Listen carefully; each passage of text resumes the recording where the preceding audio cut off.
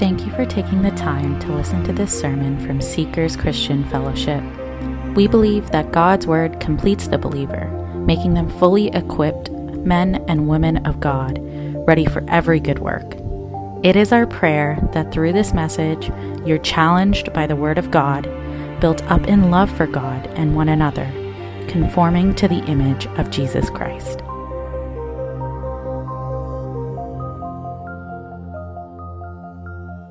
Good morning, everybody.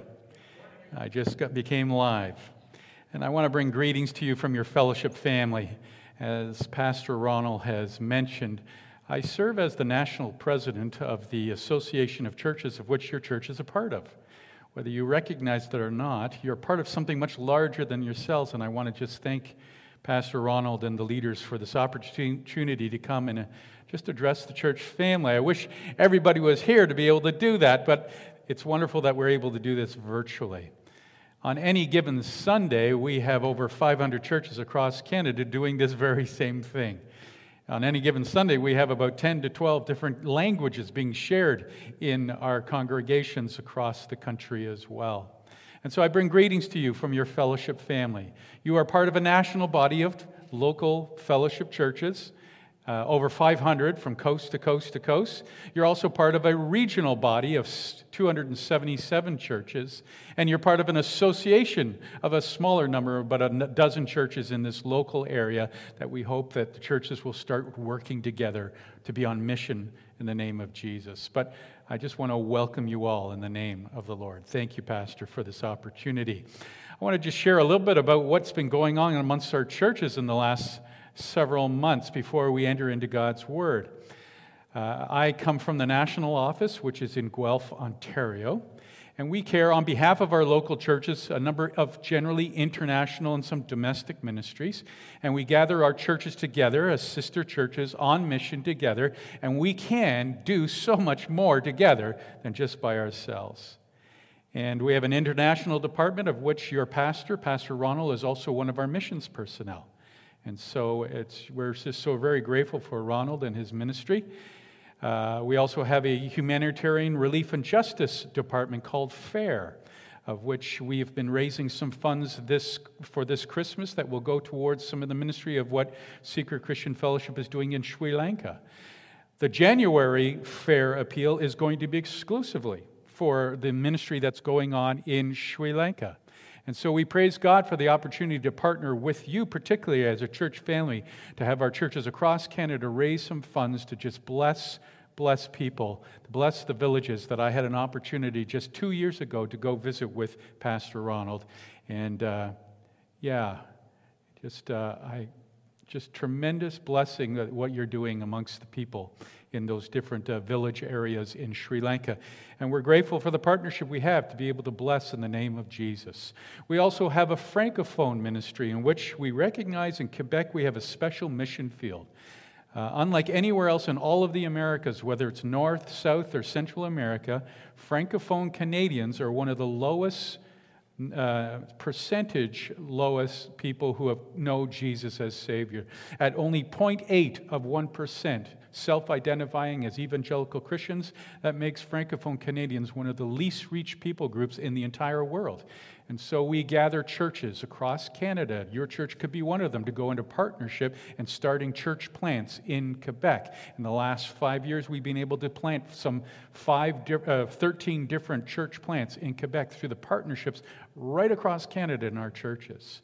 We also have a chaplaincy ministry. We have well over 100 fellowship chaplains in every conceivable venue that you can imagine, from truck chaplains to first responder chaplains to hospital chaplains. We have military chaplains. Our military are very interested in fellowship chaplains. They say they're a quality that they're looking for in their chaplains. And so we just praise God that they really are an extension of the local church in closed communities, that pastors and churches and God's people are not allowed just to walk into these places. You can't just walk into a police station and seek to share Jesus. Our chaplains are allowed. They're welcomed. And so they are doing ministry in areas that we can't go into nowadays anyway.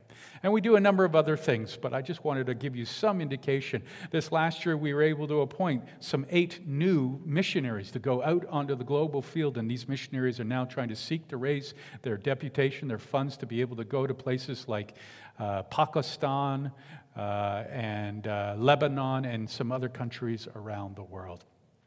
So it gives you some indication of what we as a gathering of churches right across Canada are doing together. And I'm grateful for the partnership we can have with Seeker Christian Fellowship. Let's just ask the Lord to bless our time before we enter into His Word. Father, we are truly grateful for the opportunity to open your Word. Every time we do, Father, it's an opportunity for you to speak to us. And you have a word for each and every individual in the auditorium here or virtually online. And I just pray, Father, that through the ministry of your Spirit, you'll speak and that we be wise and prudent to obey for your glory, but for our great good. For we pray this in Jesus' name. Amen. Well, I encourage you to turn in your Bibles to Samuel. Pastor Ronald has just read the passage in Samuel chapter 9. We're going to be looking at verses 1 through, that's 2 Samuel chapter 9, verses 1 to 13. But to start us off, I want to just tell you a story. Some of you may or may not be aware of probably one of the most famous 19th century American authors there was. And his name, of course, Mark Twain. He wrote Huckleberry Finn and some other books, and any high school student generally has to read one of those books, generally around grade 10. He was a humorist, but there was also a very dark side to Mark Twain. He wasn't a church-going man. He had a tremendous degree of a jaded view of the church and the gospel, not so much the gospel, but God's people. But he told a story of a man who did an experiment. And he brought a large cage with a door, and he put a dog and a cat into the cage. And he wanted to see how long it would take for those two animals to tear each other apart. They're mortal enemies, at least we're told, dogs and cats. And he said what actually happened after a few adjustments, they seemed to get along. So he said, I upped the ante on this experiment. He opened the door, let the dog and cat in, and he put in a big goose, a nasty, snapping goose, a billy goat, and a big hog. And he was sure these 3 cantankerous barn animals were going to not get along, and there would be trouble. But again, after some time and some adjustments, these 3 animals seemed to get along. He was a little bit surprised, and so he said, I upped the ante on the experiment, and I opened up the door, and I let that goose and that billy goat and that big hog out of that, and you said, you know what I threw in there? I threw in there a Roman Catholic, a Presbyterian, a Baptist, and an Anglican. And he said, in less than a minute, there wasn't a living thing left in that cage. Now, that was some of his jaded view of the church coming through. It's not been my experience after 35 years of ministry, quite frankly, but that was generally his view and the view of many people in society. Because what they recognize in the church is a place where you should be able to find love. I mean, even today in this post-Christian society, people still view the church as a place where loving kindness. They may not be able to explain the gospel or explain what it means in the change and transformation of a human heart, but they recognize something should happen. This should be a place where you find loving kindness, or what we refer to as grace. Grace. The word is not really understood. It's not really well defined in everyday language nowadays. In fact, modern translations, including the ESV, don't use the word grace necessarily, but kindness. Loving kindness is often the new word that is translated. Has anyone done something to you that you didn't deserve? A good thing. They paid a debt.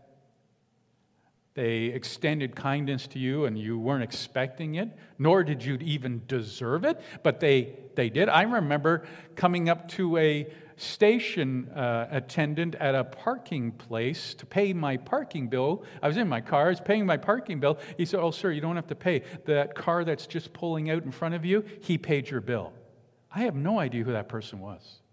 That is loving kindness. That is a form of grace. That is receiving something I don't deserve. I've done nothing for that kindness. That's what God does for us every single day. We receive from Him what we do not deserve, and yet He gives it to us bountifully. This is God's grace. In fact, the Old Testament, because we're in a story in the Old Testament word that is translated grace is the Hebrew word chesed, chesed. And the best translation that they could find for grace or loving kindness is this word chesed, but literally the Hebrew word means to stoop or to bend. To stoop or to bend. And the picture of God choosing to stoop or to bend in deference to Pastor Ronald or myself is extraordinary when you think about it. What we deserve is His wrath. He's a just God. We are at enmity with God, the New Testament tells us, and yet God chooses instead to extend loving kindness, to bend, to stoop. Donald Barnhouse, a Bible commentary of another generation, wrote this: "Love that goes upward is worship. Love that goes outward, that's affection. But love that stoops is grace." A love that stoops. God's grace. Do you know something? We're coming up to Christmas. Now imagine with me this. You go and you buy all these gifts for your family and friends, and you're using your credit card often because it's going to have to be online and virtual right now. And then what happens in January is the misery of having to pay the bill, right? No one likes that. And you go to the bank to pay the bill. Let's say you're still doing that. You're going to the bank to pay the bill, and you're speaking to the teller, and the teller says, "You won't believe this, Mr. Jones, but I got to tell you something. A Pastor Ronald J.S. Seeling was just in here yesterday, and he said, I'm paying Pastor Steve's entire Visa bill for Christmas. And I want to tell you something. I'm going to pay off his Visa bill every month for the rest of his life." Now, I know Pastor Ronald quite well, and that's never going to happen. I know that. But it's a poor illustration of what's happening in our lives every single day of our lives. What do you suppose the debt is on a 1-year-old sin? Jesus paid for it. He's already paid for it. This is good news. Sometimes we forget just how good the good news really is.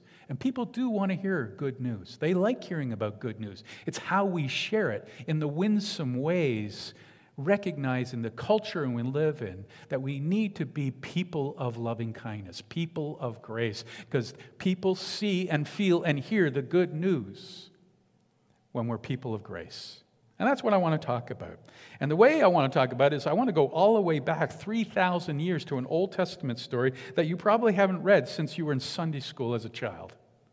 But this is a wonderful story. I remember almost 40 years ago when I first came to Christ while an art college student, I came across this story and I fell in love with it.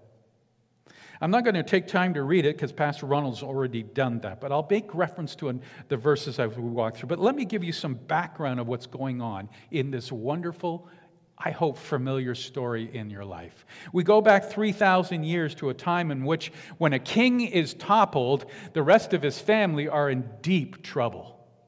They would be viewed as rivals, and the next king coming in would either exile them, imprison them, or exterminate them.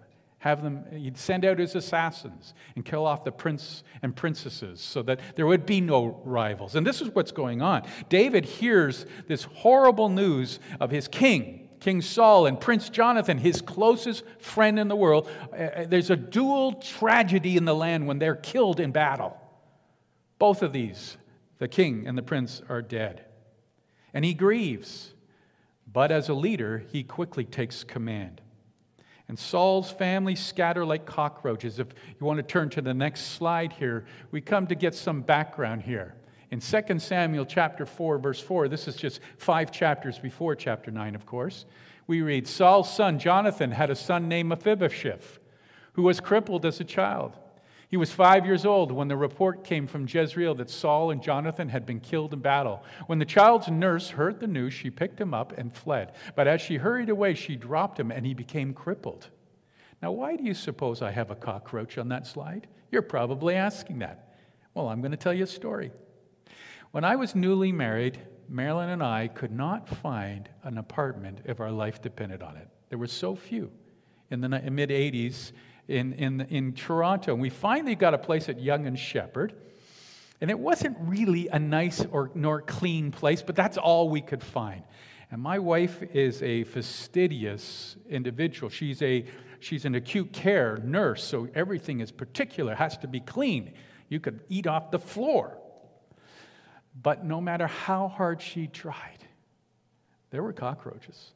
And so I used to say, honey, as we went into the kitchen, I'd say, close your eyes. I'd cover her eyes, and I'd turn on the lights, and I'd see, for just a moment, all the cockroaches go. And then I said, okay, you can look. This is the picture I want you to have when you think of what's going on in Israel at the moment Saul and Jonathan are killed. Their entire family, and it would have been a large family. The royal family would have been large, like cockroaches. There was pandemonium. There was panic. They go, they take off because they know their lives are in jeopardy. They know their lives. So they take off. Now, what happens? David takes command. He's in his 20s at this point. He's not an older man. He takes command. Now, we move from chapter 4 here to chapter 9, the passage Pastor Ronald's read, and that's about a 20-year, some 2 decades later. And David is now sort of entering into middle age.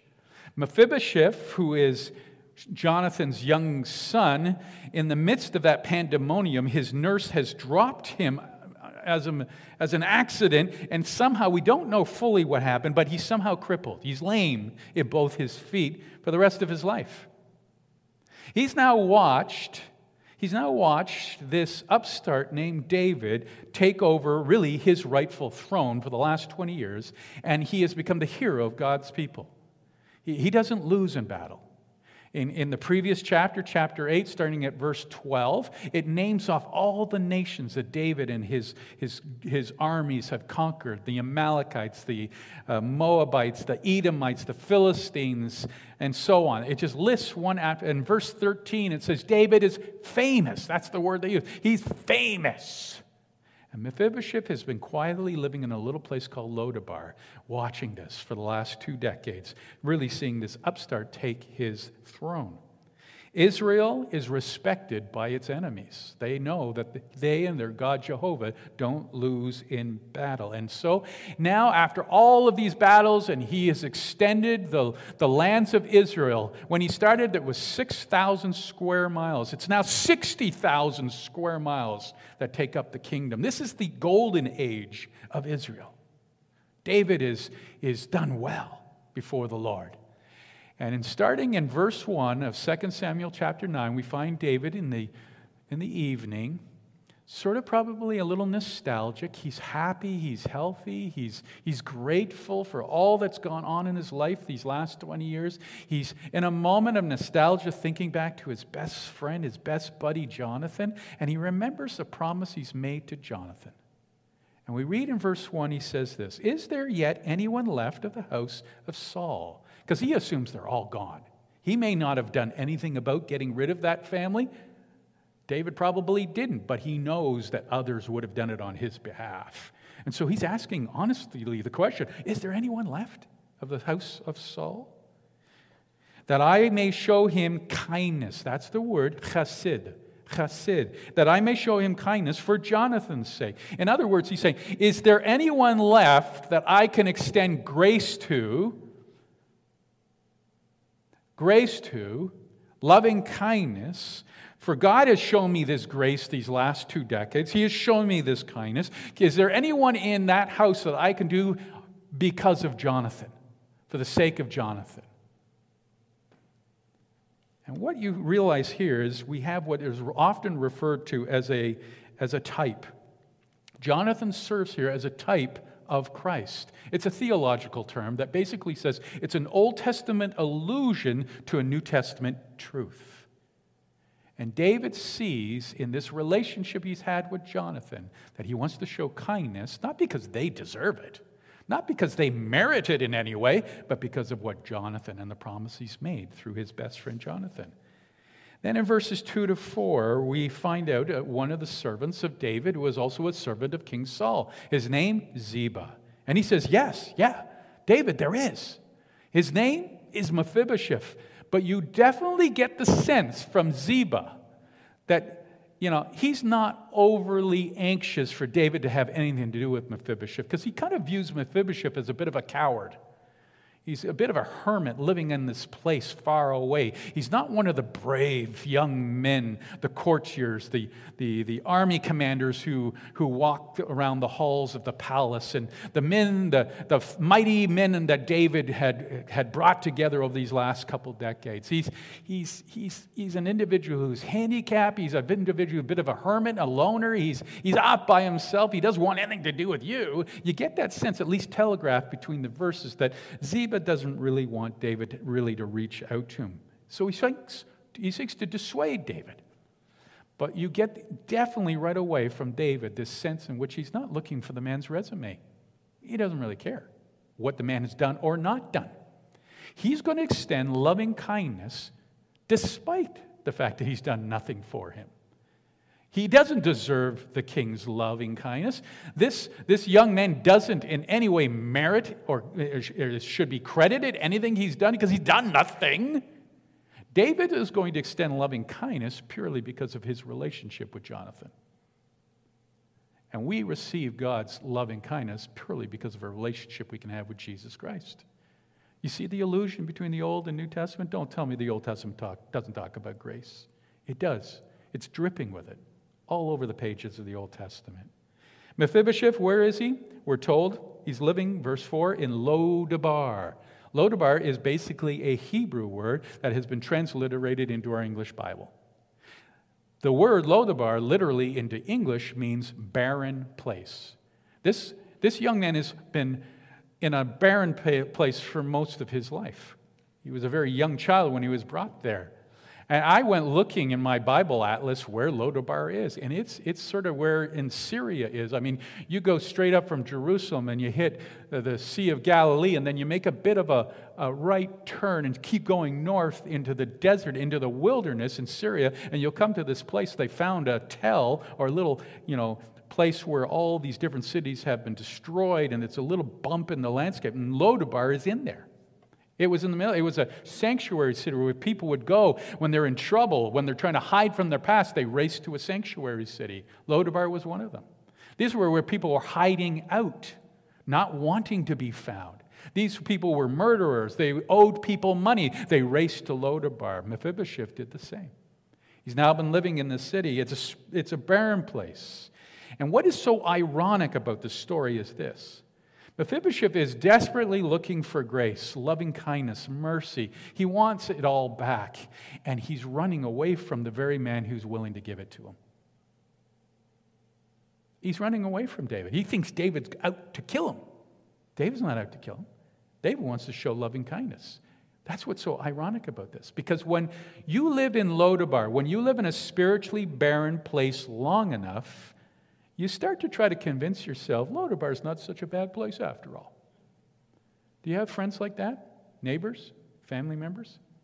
Who have been living in spiritual barrenness for so long, they've actually come to believe this is not so bad. And when I die, I'm going to go, I don't know, maybe I'll go to hell where everybody parties. They have no idea what hell is. Separation from God for eternity. You live in Lo-debar long enough, you can convince yourself with all kinds of silly notions of what is truth when it's not truth at all. So I want to just take you on a little bit of I'm an artist, so let me paint a picture for you. Verses 4-5. David says, go get Mephibosheth. And he would have sent one of those mighty men that walked around the palace, and he would have been in a chariot. And very few chariots came to Lodabar. It's a barren place. And the guard on the watch wall would have called out, someone approaches, and Mephibosheth in the city, in the little town, would have heard that, and his entire life has been waiting for the day that he's going to be finally found out. Just like so many other people living in Lodabar, they're hiding from their past. Do you know people like that? And he hears, and then moments later, the guard yells out, "It's one of the king's men!" And he comes in with the chariot, and Mephibosheth is now, he's got crutches. He's a lamed man. He's grown, and he makes his way to his apartment, gets into his apartment. He barricades the door. He gets into his room. He gets underneath his bed, and he's cowering. The coward he is. And he hears the chariot roll up in front, and the door is open, and then the door to his apartment is bashed open, and the door to his room is open, and one of the king's men looks down underneath the bed, and he says, "Mephibosheth, King David wants to see you." You see, when you live in Lodabar, spiritual barrenness, long enough, not only do you try to convince yourself Lodabar is not such a bad place, but you actually start to believe the lies they say about your Savior. Mephibosheth had actually started to believe the lies that David was really after his hide, his head, which was not the case at all. And we live in a society where people have started to convince themselves that Jesus, the Savior, is actually not a friend of sinners. He's our enemy. We live in an ABC society, anything but Christianity. Jesus is fair game, more than any other religion I can think of in our society. Because if you live in spiritual barrenness long enough, you actually start to believe the lies they say about the Savior. I remember reading a story of a woman in Texas who was in a grocery store doing her grocery shopping, and she left the grocery store with 2 bags of groceries, went to her car, opened up the car, came in, and put the 2 bags of groceries in the passenger seat. She took her keys out, put it in the ignition, then went to adjust her rear view mirror, and she noticed in her rear view mirror that there was a lot of pickup trucks in Texas. And there was a guy in a pickup truck behind her, and he was very animated. His hands were, and he was yelling, and she went, "Whoa, what's going on?" And he was seemingly yelling at her, and she got a little bit creeped out, and so she quickly turned on the ignition, and she got out of that place. Much to her chagrin, she noticed he was pulling out behind her. So she got out onto the roadway from the grocery parking lot, and she was driving a little quicker than normal, and he was keeping pace with her. She got onto the freeway, onto the highway, and she was racing down the highway, weaving in and out of traffic, and he was keeping pace with her. She was horrified. She was terrified. She pulled off the exit into her own subdivision, raced to her house, pulled into her driveway. She left the groceries. Who cares about the groceries? She took her keys, and she was jumbling the keys as she was running to the front door of her house, trying to get her front door key ready to put it into the lock right away to get to safety. And as she was jumbling to put it in the lock, she noticed the guy in the pickup truck had pulled in behind her car. He got out of the truck, but he didn't run towards her. He started running towards her car. And she said, "I stopped to watch what is going on here." And when he got to her car, he opened up the rear door of her car and pounced on an intruder who was in the back seat laying there with a big butcher's knife.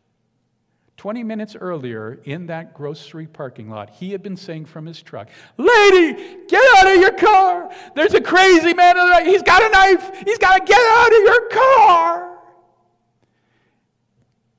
And for 20 minutes, she'd been running away from her Savior.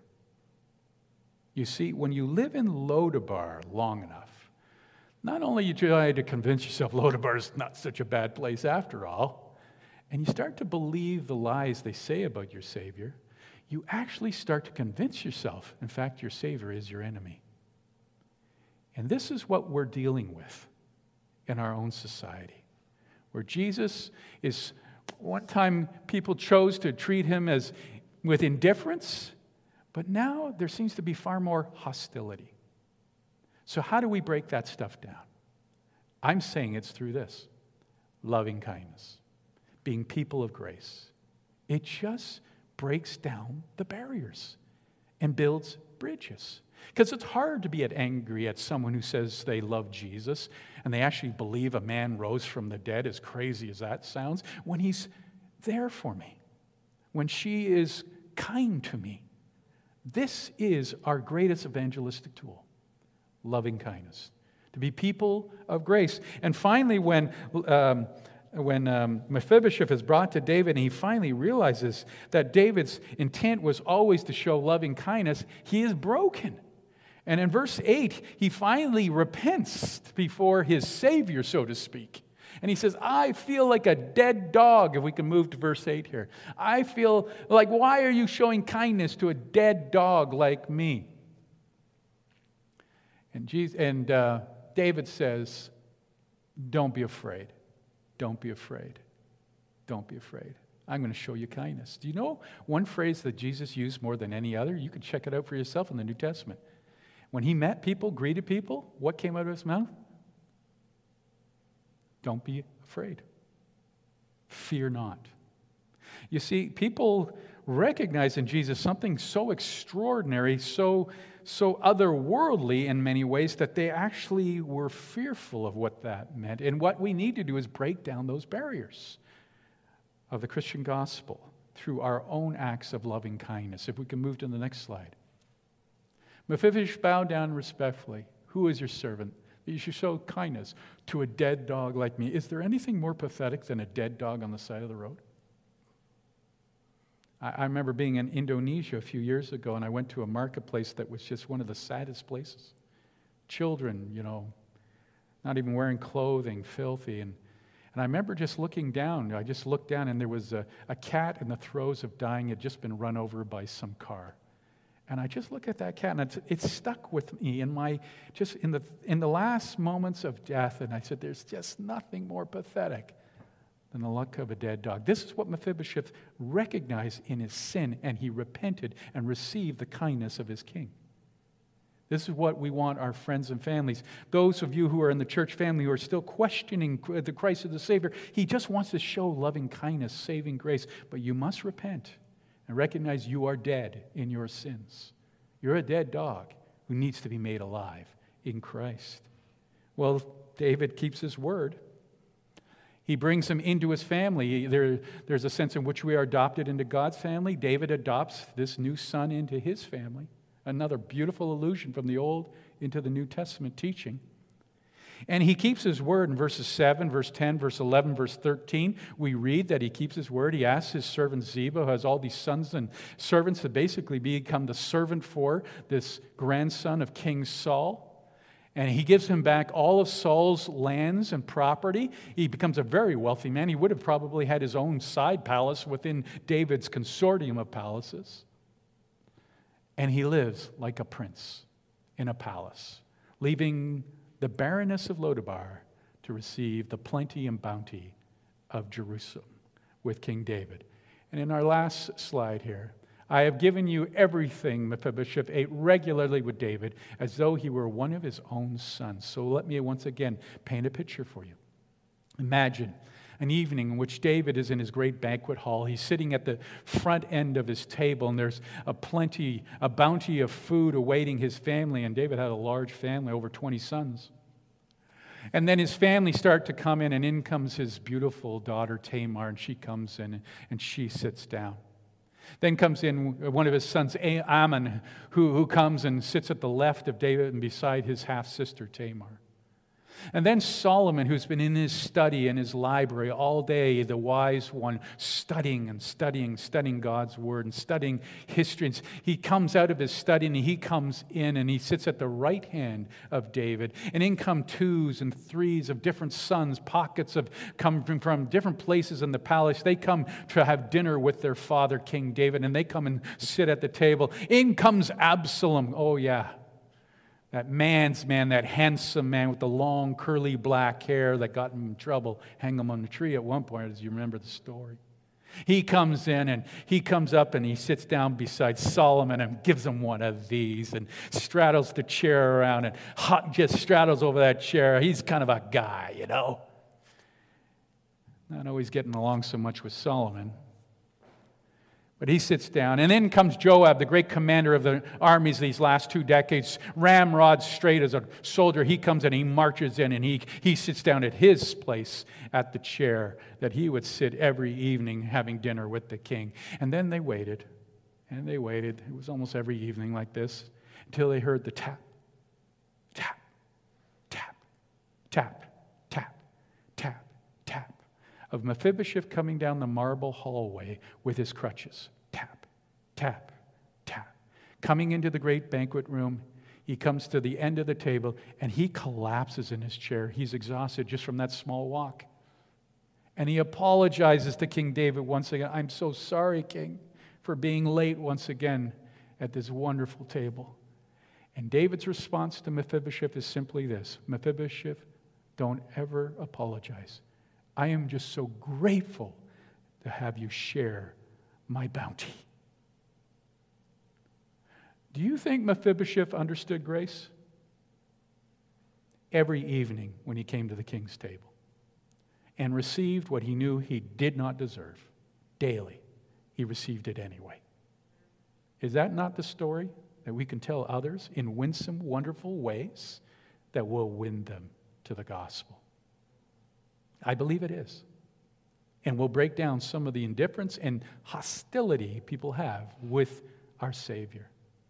Ernest Hemingway, arguably one of the greatest American writers of the 20th century, who was raised with grandparents who had been Christian missionaries. His mother was very involved in the local church that they attended. She was the worship leader in Chicago, or outside Chicago. She tried to raise her son as with the Christian, with the good news of the gospel, and he was just a renegade. He was a rebel. He just said, had nothing to do with it. In fact, he said later in life, I hate my mother and I hate her Savior. But he loved Spain. He spent many years there, fought in the Civil War in the 1930s, and went to the bullfights and wrote about this in his books. And he had a small, short story that many people don't know about. It was a story of a family, a father who loved his sons. And one son who became a rebel said, Dad, I'm out of here. I'm going to the big city of Madrid, the Spanish family. And he left. A familiar story if you know Luke chapter 15. You know Hemingway must have been listening to his mom at some point as a child. And this son lived it up. You know, a raucous, debauched lifestyle. Until finally the father was yearning to be in relationship once again with his estranged son. And so he put a small advertisement in the largest circulation newspaper in Madrid called the El Libre. And it was just a short little advertisement in the paper, and it said simply this: Paco. That was his son's name, Paco. Now, Paco is a very common name in Spain. It'd be equivalent to our Paul or Peter, I think. A lot of sons would be called Paco. But he wrote, Paco, meet me this Tuesday at Hotel Montana. All is forgiven. Love, Papa. Love, Papa. Put it in the newspaper. The son saw the advertisement. And on that Tuesday, the father walked towards Hotel Montana, this beautiful palatial hotel with a large courtyard that surrounded the hotel. And as he turned the corner to walk towards the hotel, as he turned the corner, what he saw before him were over 800 young men, all with the name Paco, looking for love from Papa. There are so many people in our communities, in our families, who are looking for this grace, this love from their Papa, from their Heavenly Father. And in His wisdom, He has chosen to use you and me to be agents of that grace. It is what will win our society. If we would be people that are not argumentative and cantankerous and putting people down because society is going to hell in a handbasket. No, we win them with our loving kindness. We speak truth. We must speak truth, but in love. Loving kindness. This is the most indispensable tool we have in our evangelistic toolbox. Loving kindness. Let's be people of grace. And Father, we thank you for this reminder in your word that you love us, that you extend this love. You've done it to so many of us already, and we have received this gift of salvation. But we long, as we enter into this Christmas season, we long for opportunity to share this mercy and grace to others, family members, neighbors, friends at school, that they too might know Jesus as we know him. Give us, Father, both the wisdom and the courage, the humbleness and the boldness to share this message this Christmas. We pray in Christ's name. Amen.